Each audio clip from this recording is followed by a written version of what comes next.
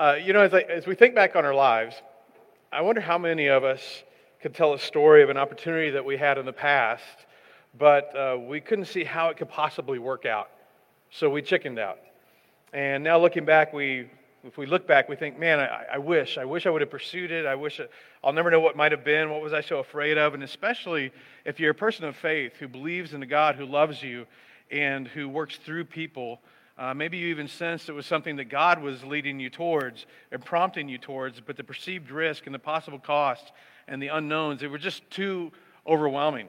Last week we began this series, Hand Me Another Brick, and we started talking about the fact that, yes, life is a journey, and it's nice to enjoy the ride, but eventually we have to pay attention to the destination and ultimately where we're headed. And every one of us, me included, we've been in stages of our lives where we could care less about the destination because we were basically focused on enjoying the ride. Because our natural inclination in this life is to invest a lot of time and money and energy to experience maximum pleasure and to avoid pain and avoid discomfort. But a life lived with no bigger guiding vision is a life that ends up with regret, even for people who accomplish a great deal. As Stephen Covey put it, if the ladder is not leaning against the right wall, every step we take gets us to the wrong place faster. And I've had many people in my life who have gotten to the end of their lives and share with me about how they invested their time and their energy and their money over their lifetime. And essentially they say with regret, I leaned my ladder against the wrong wall.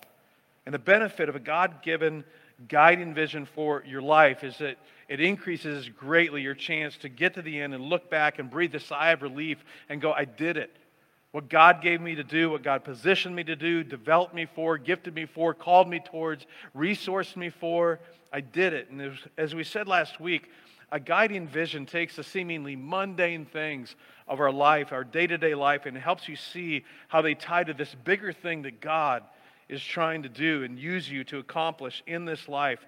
And then suddenly your life has meaning and purpose and drive and direction. Now, if you're a follower of Jesus, if you're a Christian, and if you were to say to me, Chad, as I think about it honestly, my Christian life, there's not a lot of energy and passion. Honestly, it's anything but passionate. I want to help you understand why. And this isn't a shaming thing, it isn't a guilt thing, it's just a statement of connection. And it's why we're taking a few weeks to talk about this. The reason why your Christian life, the reason you lack energy or passion in your Christian life is because you don't have a vision for what God wants to do in and through you. And as a result, all your energy and courage and drive and determination gets directed towards your secular pursuits and making your life better and as wrinkle-free as possible, and that's natural. And being a Christian becomes simply a list of do's and don'ts and showing up on a Sunday morning and giving a little money, and Christianity becomes reduced to something in the background of your life. And when you live that way long enough, there's a predictable outcome. Eventually, you'll begin to channel that discontent and that lack of energy and passion around your faith onto other people or other things, and eventually your church community. Well, the reason I lack energy or passion when it comes to God or my faith, or it feels unfulfilling, it's just because of the people I work around, like they're not into it, or it's who I'm married to, or it's because of my church, it's the music, I don't connect, or the sermons, they're too long, they're too boring, and no one seems to really care whether I'm there or I'm not. When what's really happening is that you may have never truly understood how connected the courage factor is to having a vibrant faith, and how necessary it is to channel a chunk of your resources of time and money and energy into something bigger than you that costs you, but will outlive you. Frequently, Jesus described following him in terms of carrying a cross or dying to self to live for something bigger, as he did. And in doing so, what you experience as you reach the end of your life is something thrilling and satisfying and meaningful. We began last week looking at a Jewish man named Nehemiah and a vision that God gave him. And as we trace his story, we gain incredible insights into the idea of experiencing and embracing and living a life with a God-given, God-guided vision and all that comes with it. We learn that Nehemiah, he was a Jewish captive who lived in Persia. He hears that Israel, the capital city of Jerusalem, is in ruins. In fact, it had been in ruins for over 100 years. And even though Nehemiah had never been to Jerusalem, he hears word of this, and he hears how terrible things are, and suddenly he has this deep, irresistible burden to do something about it. And in looking at the story, we discovered three things about Nehemiah. The first is that he was someone who understood what God was up to in the world. The second thing was that he was concerned with the things that concerned God. And the third thing that we learn from Nehemiah that sets us up for today is that he was wrecked by what could and should be as compared to what was. He wrestled with the fact that he loved his people. And even though they'd been able to return to their homeland, they were struggling and they were suffering.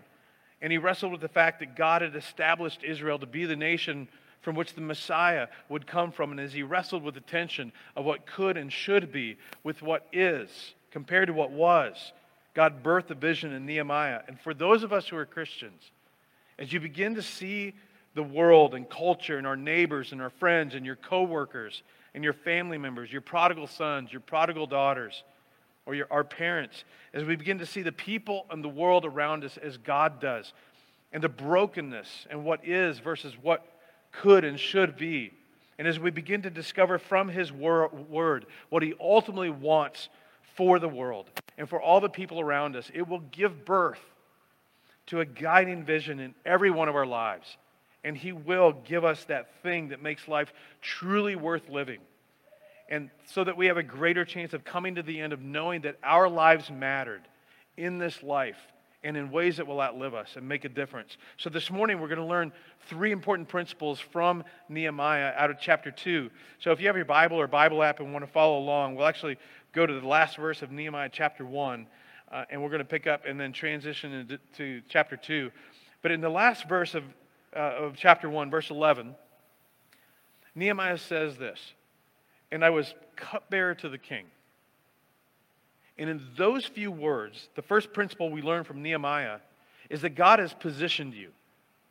God has positioned you and is using your circumstances to prepare you to accomplish His vision for your life. See, my natural tendency and yours is to look at your position in your school, in your family, in your workplace, in your life, and think, I don't think so. There is nothing special about my position. But think of it. The king of Persia, he is the most powerful man in the world at the time. Nehemiah is nothing. He's just a servant. I mean, Nehemiah's job was, whenever the king was going to drink wine, Nehemiah would take it first, or drink it first, and then they'd wait for about an hour or so, see if he dropped dead. If he didn't drop dead, the king would go ahead and drink his wine. That was Nehemiah's job. I mean, literally, his life was worth nothing. His job every day was to literally lay his life down for the king. And now, Nehemiah has been given this burden for a city and a nation that he's never even visited, but he knows his nation is in disarray, and he has this passion and this burden to go back home and do something, but it's not like he can put in for some PTO or go out the back gate and head to Israel, because he's part of a captive people. He's basically a slave who works for the king, and the king relies on him for his protection. And he must have wondered, God, why would you give me this vision? Why would you give me this burden? There's nothing that I can do about it. The problem is too big, and I am too small and insignificant. In fact, if anyone would be against Israel becoming a great nation again, it's Nehemiah's boss, the king of Persia, because his predecessors had gone and wiped out Israel and Judah to start with. See, the problem for us is we're able to see it from this side of things. We have to look at it from the front end. I mean, think about all the meaningless days for Nehemiah growing up in this foreign city, having a bit of Jewish culture, a bit of Persian culture, kind of working his way up through the ranks, not in the Hebrew culture, but as a Persian captive in the Persian community, in the Persian palace as a servant. And so someone connected to the palace says, hey, you know young Nehemiah, the Jewish captive?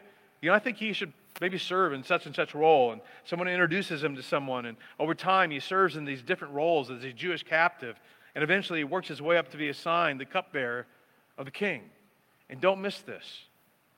those seemingly meaningless circumstances that seem to be in the way of him accomplishing something huge, were the very circumstances that God engineered to set him up, to get him in the right place at the right time to accomplish something amazing.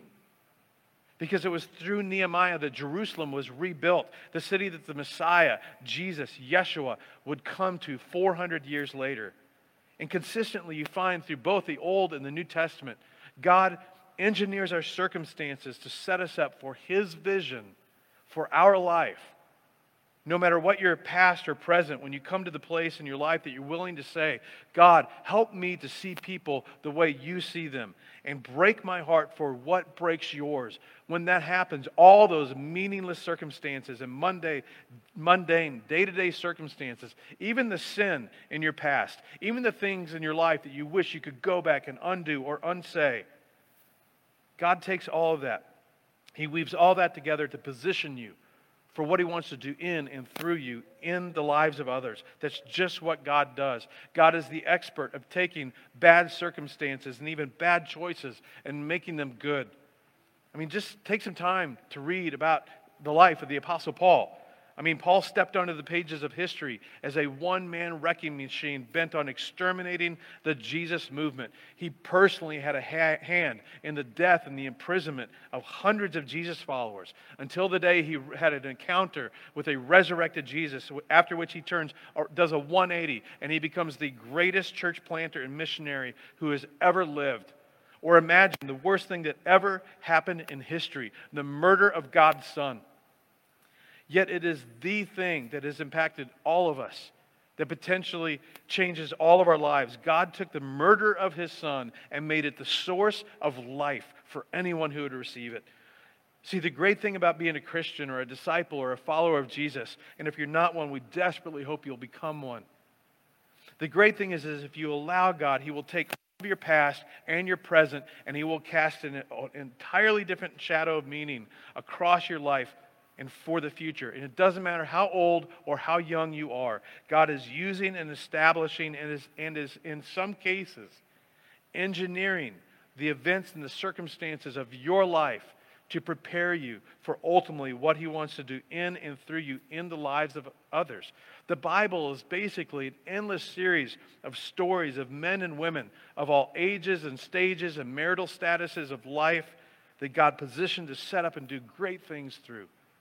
And if you will allow Him, God will use your circumstances to birth a great sense of purpose and vision for your life. That's the first thing that we learn from Nehemiah.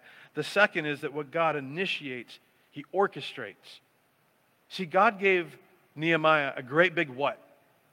Here's what God wants me to do. Here's what God wants me to accomplish. God wants me to go to Jerusalem and be a part of or even lead the team that rebuilds the walls of the city, because besides just physical walls and restoring a physical city, He knew what that would do for the morale and the psyche and the well-being of His people and His nation, whom He had compassion on. He had a great, big, huge what. The problem was He had no how. He had no idea how, but here's the principle. When God births a what in you, God already has the how. See, here's how God began bringing the what in Nehemiah into reality. Nehemiah chapter 2. In the month of Nisan, in the 20th year of King Artaxerxes, when wine was brought to him, I took the wine, and then I gave it to the king. I had not been sad in the presence of the king before, so the king asked me, why does your face look so sad when you are not ill? This could be nothing but sadness of the heart. And I was very much afraid. Why? Because in that culture, you were never sad in front of the king, especially if you were a servant. Everyone in that culture was happy in front of the king. If you were sad in front of the king, they could actually take your life for that. Plus, the reason for his sadness also made him afraid, because he was sad for his fallen country, which this king ruled. I was very much afraid, but I said to the king, may the king live forever. Why should my face not look sad when the city of my ancestors is buried and lies in ruins, and its gates have been destroyed by fire? The place where I'm ultimately from, king, it's in ruins. The king said to me, what is it you want? Then I prayed to the God of heaven. See, if you ever think there's no humor in the Bible, like for any of us have had a moment, we were about to do something or say something a little bit terrifying. It's like, oh God, what am I doing? What am I doing? God, if you're not in this, this is going to be a problem. It's going to go really bad. So he says this quick prayer, and then he composes himself.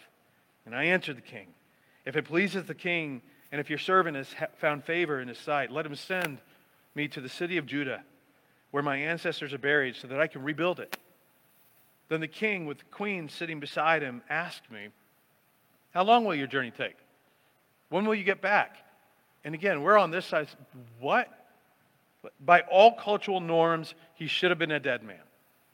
Instead, it pleased the king to send me, so I set a time. And this next part is important. I also said to him, if it pleases the king, may I have letters to the governors of the Trans-Euphrates, which was that entire area, so that they will provide me safe conduct until I arrive in Judah. And may I have a letter to Asaph, keeper of the royal park, so that he will give me timber to make beams and for the gates and of the citadel by the temple, and for the city wall, and for the residence that I will occupy. And because the gracious hand of my God was with me, he granted my request. So get the picture. Here's Nehemiah. He doesn't have just a big idea or a good idea. He's got a God-sized idea. He's here with this huge what, but he has no possible how. I'm in the wrong place at the wrong time for any of this. God says, Nehemiah, relax. Take a breath. I've got this. And then one day the king just happens to say to his servant, Nehemiah, why are you so sad? If he answers, it will likely end badly because my city is in a horrible mess. And this ruthless, conquering warrior king just suddenly, out of the tenderness of his heart, responds, bummer. How can I help? In response, Nehemiah gives him a quick, intelligent answer. He says, I need protection, accompaniment, and timber. Why was he able to answer so quickly and intelligently? And again, for us, this is so important. Because Nehemiah had done everything he could do, knowing that God was going to have to do his part if this was going to work. In other words, Nehemiah had spent hours thinking this through. If I had the chance to go to Jerusalem, what would I need? What needs to take place? And he was as prepared as he could possibly be. But there was a big, big gap between what he could do and the fulfillment of this vision. And because he was faithful and courageous enough to do his part, God was then able to step in and fill this huge gap and provide the what, the how, to this overwhelming what. Listen, more visions have died over the question of how than over anything else. God gives you a what, you look at it, the how, you have no idea how, the vision dies. God gives you a what. Maybe it's for a neighbor or a coworker or a friend or a prodigal child or an aging parent.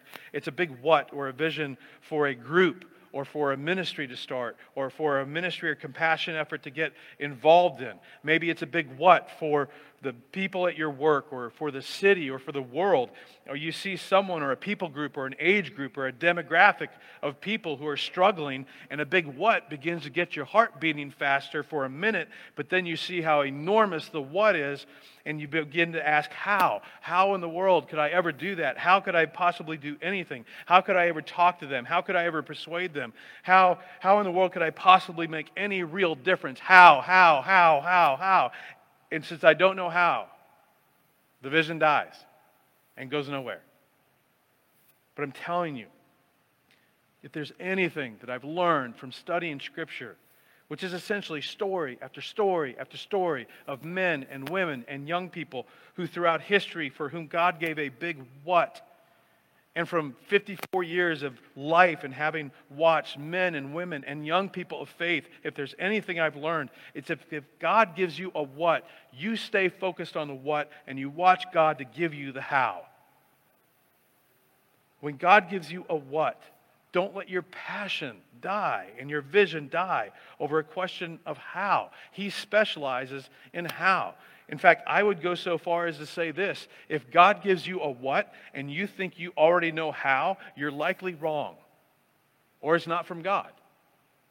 If it's a good idea, you're limited to your resources and potential. If it's a God idea, you're limited to His resources and potential.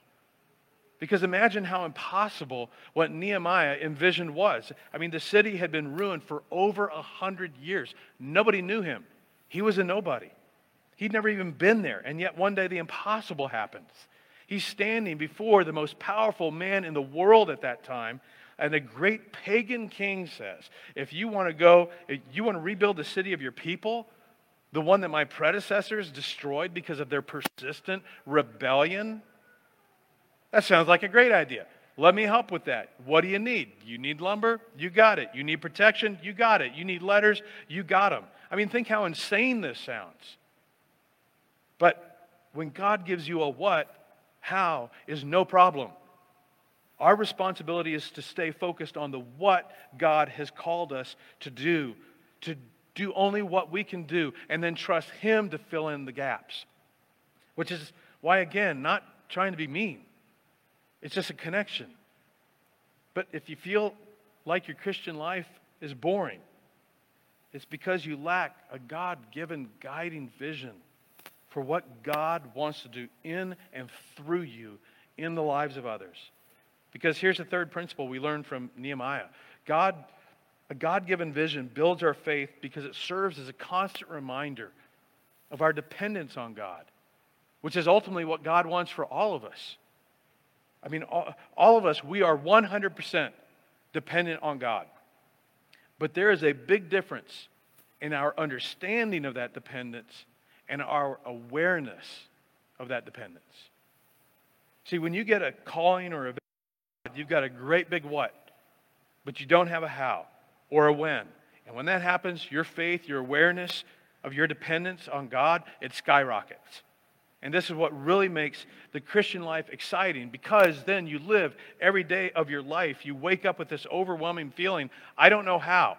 I can't do it. You're going to have to, God, you're going to have to do this. If you don't show up, it's not going to happen. And I know this to be true because I live this every single day of my life as a church planting pastor. Because like Nehemiah, I'm a nobody. I have known and do know great men and great pastors. I'm not one of them. I embrace my averageness.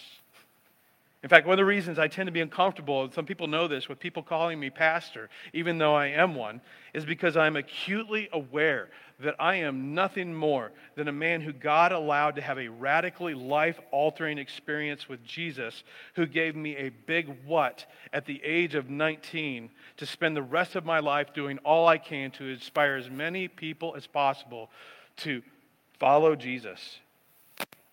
So in my life, most mornings my alarm goes off about 4:20 a.m. And as soon as I get my coffee, one of the first things I do is I go and I drop to my knees at my office chair and I pray every day. God, being a pastor, planting a church, this was your idea, okay? So if you don't show up, it's going to fail. I wake up every day knowing how inadequate I am, and I'm okay with it. Because the fact that 6 years in, actually 6 years as of last Sunday, here we are as a church that first began with about 10 people on my back deck, is a testament to God, not me.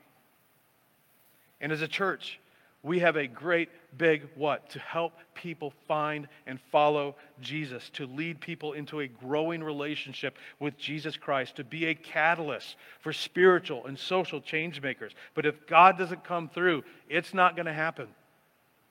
See, as a pastor, one of my biggest concerns is that Christians that have no vision have no mission. I see this all the time. Christians that have no vision, their prayers, they will acknowledge they're kind of self-focused, kind of lifeless, kind of powerless, and for many their lives get a little sloppy because who cares? I've got my ticket to heaven someday. I'm good.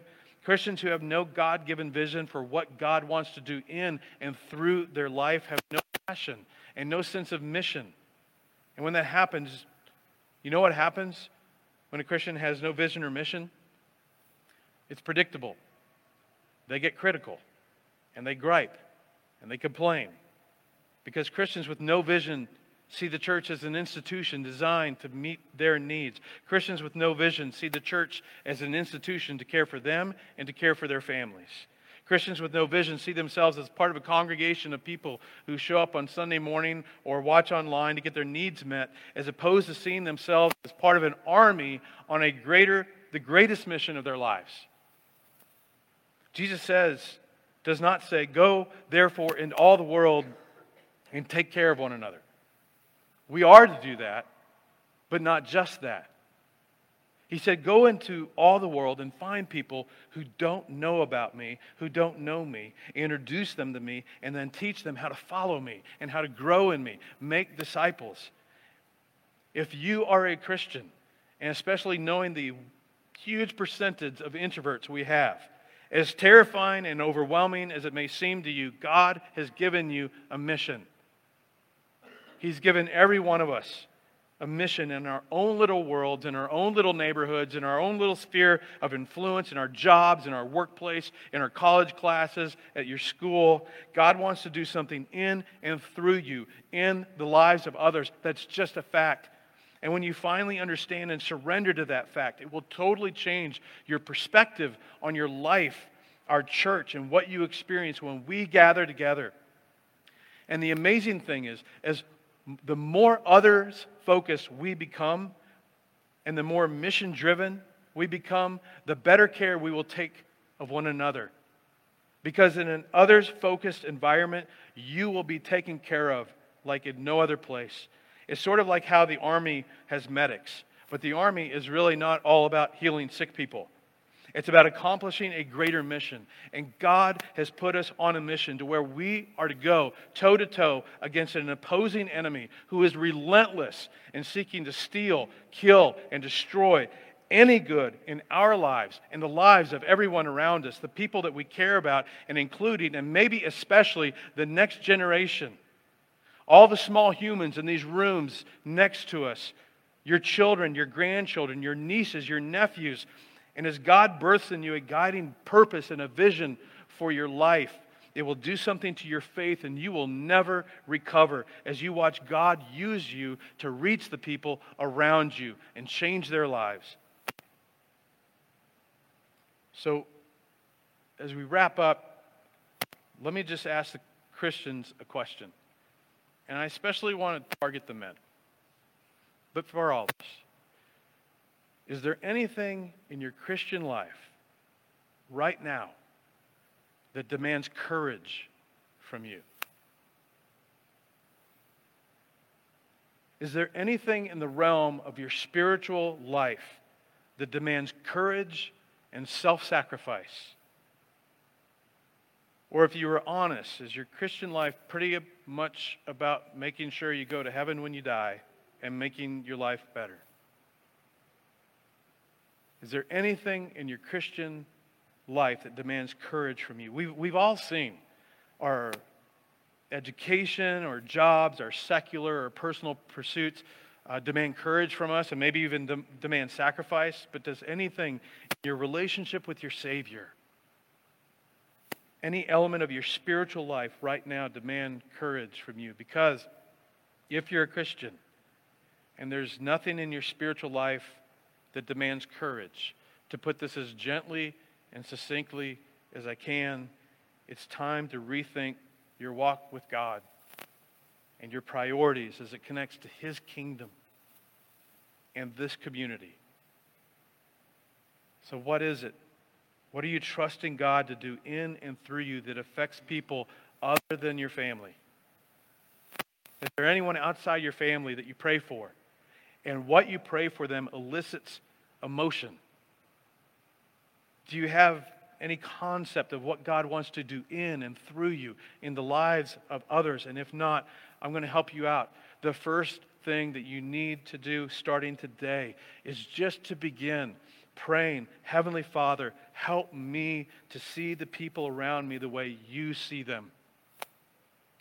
Not fat, skinny, rich, poor, available, unavailable, married, unmarried, too loud, too quiet, too outgoing, too introverted, too weird, but to see them as precious, priceless, beloved, lost, dying, in need. The second thing you need to begin praying consistently is, Heavenly Father, burden me with the things that burden you. Concern me with the things that concern you. Because if you become concerned with the things that concern Him, you'll do a 360 around your life and you will get a burden for someone or some group of people. God will birth a vision in your life. And let me tell you how this relates to all of us as a church. If you consider New Life your church, just imagine. Imagine if every one of us who identifies as a Christian felt a specific call and vision in our life. You feel like you're called to work with children and you get linked up with another person, they feel called to work with children, you do that. Someone else has a vision for teens and then you get linked up with another person that has a vision for teens. You get a vision for a marginalized group in our city or our world and you get linked up with others that have that same vision. And imagine if all of us individually, we opened ourselves up and sensed and discovered a deep burden and vision from God for somebody or for some people group or group of people. And then we came together with all of our little visions under the broader vision and mission of this church, which is very simple: to help people find and follow Jesus, and to make disciples, who make disciples, to create a church that the unchurched would love to attend and engage. Imagine if we were simply an expanding community of people who have discovered and surrendered to the love of their Heavenly Father through Jesus Christ, a community of individuals who have intentionally, we're changing our calendars and we're directing resources and prioritizing our lives around the values and the principles of His Word, who have chosen to link up, not just to set up and tear down for a Sunday morning experience, but to engage in God's redemptive works in this broken world, to demonstrate radical love to others with the ultimate goal of leading people into a growing relationship with Jesus Christ. I'm telling you, that is what God had in mind when He established the church that we are a part of. And I know you're all busy and you're stretched in your lives, you're tired, you're bombarded with time-sucking distractions from every screen, every direction, while facing the demands of school and work. And you're busy, you're operating on too little sleep, especially if you're raising babies, you're raising children. Maybe you're taking care of aging parents or grandchildren. You're working hard to take care of your finances. You're working hard at your job. You're trying to keep your house up and running and stay ahead of your bills. And then there are all these dynamics with all the relationships that you're in and navigating those. You've got all this stuff going on, but in the midst of that, if you haven't already, would you decide to not settle for a ticket to heaven when I die, boring, anemic, lifeless faith that operates in the background? And would you choose to carve out, not the leftovers, but to carve out a slice of your life and time and say, God, I've got all these things going on, but God, if you can weave all those things into a vision for my life, do it. In fact, if you ask me to, and if you'll help me, I'll get some things off of my plate because I'm available. I want to see the world the way that you see it. I want to see people the way you see them. I want to feel about all that the way you feel about all of that. And then I want you to show me how I'm to respond in my little world, in my little sphere of influence to all these things, how you want me to respond. And you know what God will do? God will take your busyness and your pain and your single things and your married things and your financial things and transform things that are negative into positive things, and He will use it and He'll transform you and the people around you. As the band comes up, my prayer for our church is that we will simply be a congregation of people. For those of us that we'd say, I'm a Christian, I'm a Jesus follower.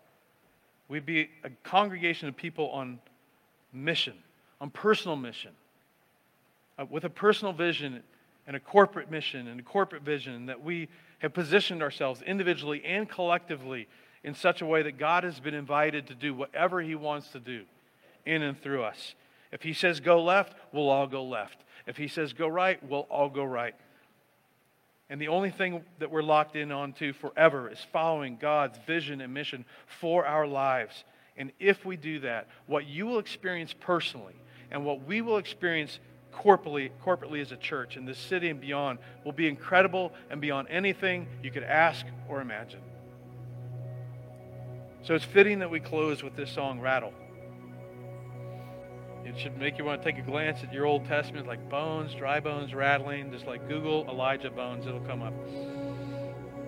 But the opening lyrics of this song say, Saturday was silent. Surely it was through, because Jesus was dead. Everybody had scattered.